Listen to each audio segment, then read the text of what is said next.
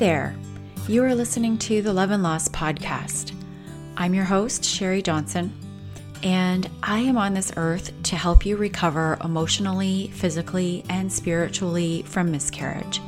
It's definitely my calling. It wasn't all that long ago that I too suffered 3 miscarriages of my own and 6 years of infertility. And I really know how painful and lonely the journey can be. Over those 6 years, I developed some really solid tools for releasing the emotional pain of loss and for truly healing from the inside out. And I'm here to share them all with you so that you can feel like yourself again. So if you've had a miscarriage or experienced the loss that infertility brings, because there is a loss there too, you are in the right place. And I'm so grateful that you're taking the first step toward healing by joining me today. Let's get started.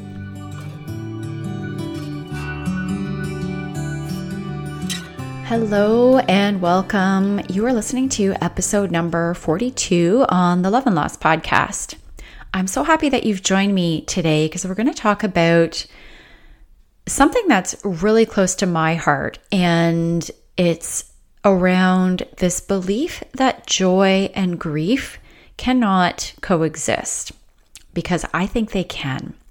And my whole reason for doing this business is to help women find joy through grief, in the midst of grief. So here's a little taste of where I'm coming from. You don't have to wait until you're past grief to feel joy. If you do that, you might be waiting a really long time, because for some people, grief lasts forever, especially if they don't take any action to process that grief.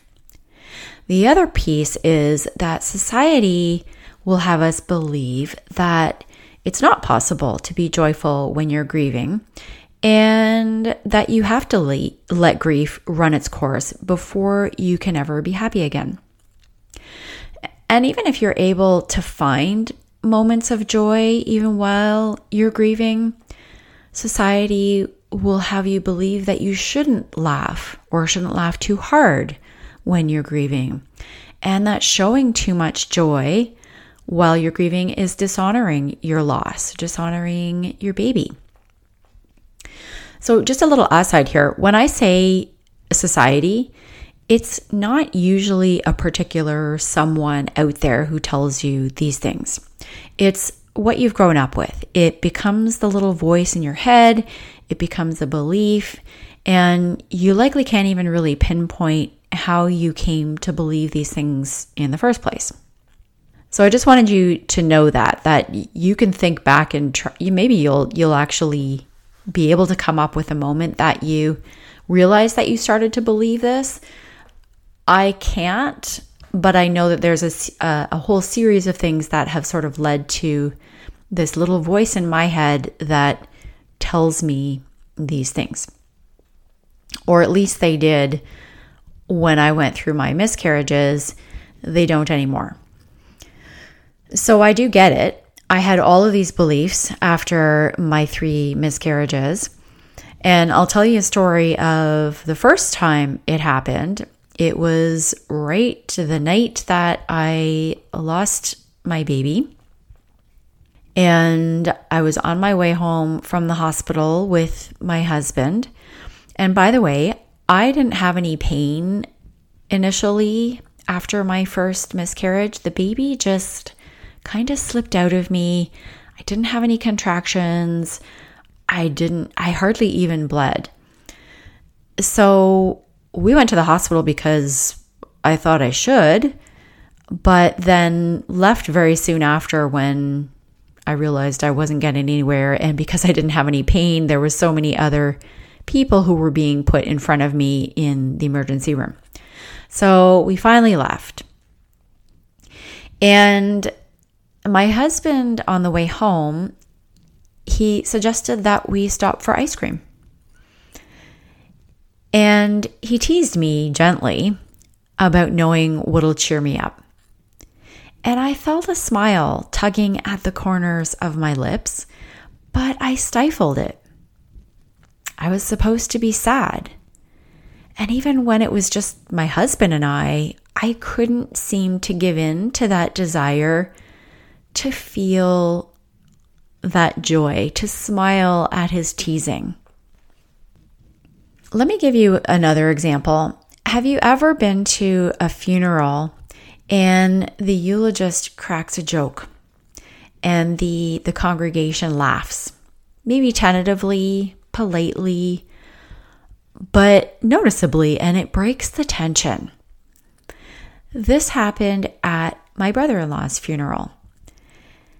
My husband lost his brother very suddenly through a very short illness. And he was only 34 at the time. My husband was 32. And so Mike did the eulogy. And Mike is a pretty funny guy. I'm not going to let him hear this because it'll probably go straight to his head. But he is.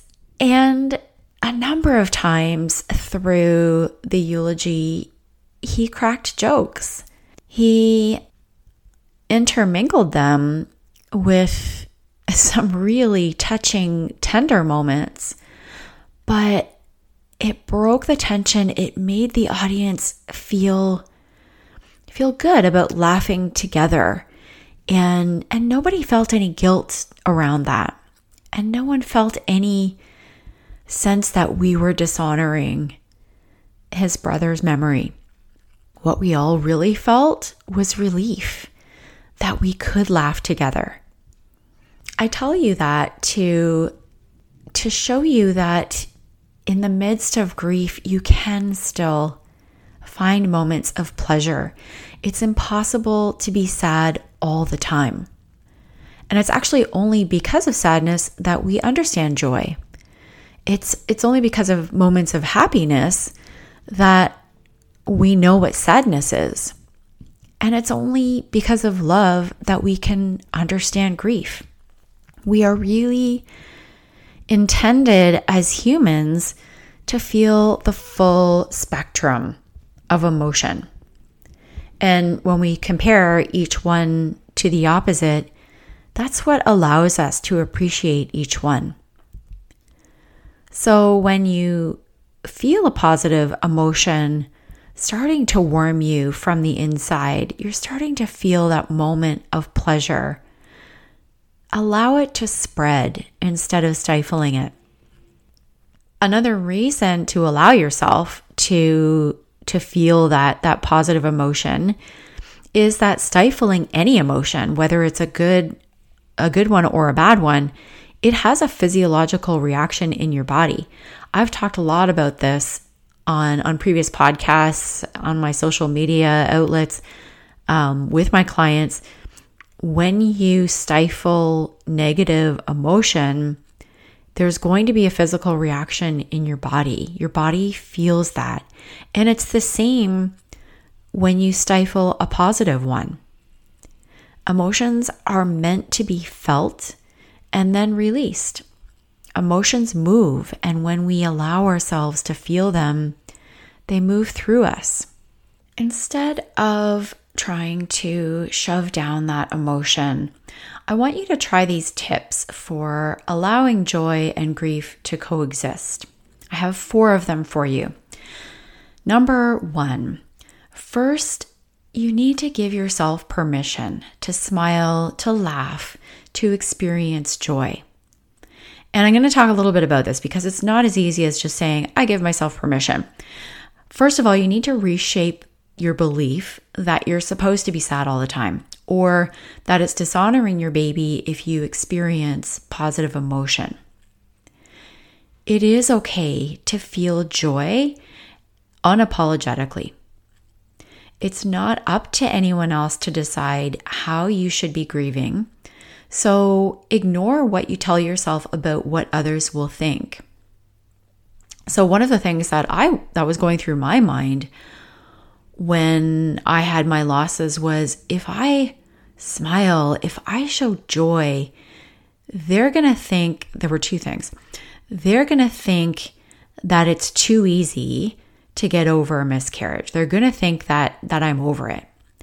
And I didn't actually want them to think that.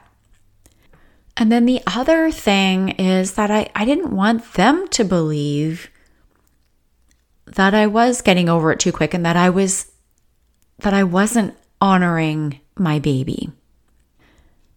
So until you kind of slash those beliefs in your mind, you won't believe that it's okay to feel joy. You won't allow yourself to feel it when it arises until you're able to shift those beliefs. The other thing that you need to do is allow yourself to feel all the negative emotions. If you try to numb the negative emotions, you will also dim the positive ones. If you try to bury the negative ones, it doesn't actually leave more space for the positive ones. The positive ones get buried too. So you're not going to be able to feel true joy unless you also allow the sadness, the anger, all of those emotions associated with grief to also be released. So that's all kind of wrapped up in number 1, to give yourself permission to smile, to laugh, to experience joy, and also to experience all the other sides of those things too. Number 2, get used to noticing pleasure. It's easy to just sort of let them go by when you're in the midst of grief. You don't notice them so much. So it almost needs to become a habit to notice those moments of pleasure. You need to choose to make a conscious decision to experience those moments of pleasure fully. And they might be small moments. They don't have to be, huge moments of excitement. They can be as simple as just getting into nature and noticing how much beauty and joy there is inherent in nature. Beauty brings joy. And there really is so much of that. Just noticing a gorgeous flower in the forest or in your backyard or in someone else's backyard. Watching a wild animal, a bunny, even a raccoon, a deer, watching a wild animal do its thing it brings so much joy to humanity. So one of those things is to get into nature, but even just in your morning, notice the taste of your coffee or a really good piece of dark chocolate. Notice how your sheets feel when you get into bed at night. Notice those small moments of joy and allow yourself to feel them. So that's number 2. Number 3, always journal. Get a pen and paper out and write down the activities or those small moments that bring you joy. Get them all out of your head. Think back through your past. What are the things that brought you joy in your life?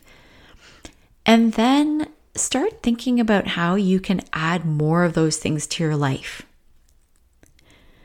Be careful too of making the assumption that the things that used to bring you joy before your loss that are also going to bring you joy now. So, for example, being out with your friends and having drinks may have brought you a huge amount of pleasure before, but if all your friends have babies or if they're all pregnant, don't do that. Find something that's going to bring you joy now and really bring more of those things into your life. So that's number 3, journal. I always will talk about writing things down, getting them out of your head, and then bringing them into your life. And then number 4, the last one, visualize. This is something we did in a Tony Robbins, I forget what the program was called, one of his signature programs, his events. And we did this visualization exercise. We recalled moments of joy in our life. And it wasn't just a recollection of those moments. It was really almost reliving those in our minds. So we had to recall them, but then also get into the feeling that those moments really conjured up inside of us. If you write down, even in number 3, journal about those moments in your past that brought you joy. And then take one of those moments and really close your eyes, feel into it, visualize that moment, remember the feelings, remember the emotions that came up, and allow yourself to relive that moment and all of the joy that came with it. That is how you can change your vibration by yourself. It lifts your spirit. It raises your vibration just to do that one simple exercise, and it can take 5 minutes. So that was the last one. Let's quickly recap those 4 just to summarize. So number 1 was to first give yourself permission to smile, to laugh, to experience joy, but also know that you need to allow yourself to feel all the negative emotions in order to also feel the positive ones. Number 2, get used to noticing pleasure and choose to experience those moments fully. Getting into nature is a great way to do that. And number 3, journal. What are all the activities, the things that bring you joy, and then also recollect those moments of pure joy from your past, and think about how you can add more of those moments to your life now.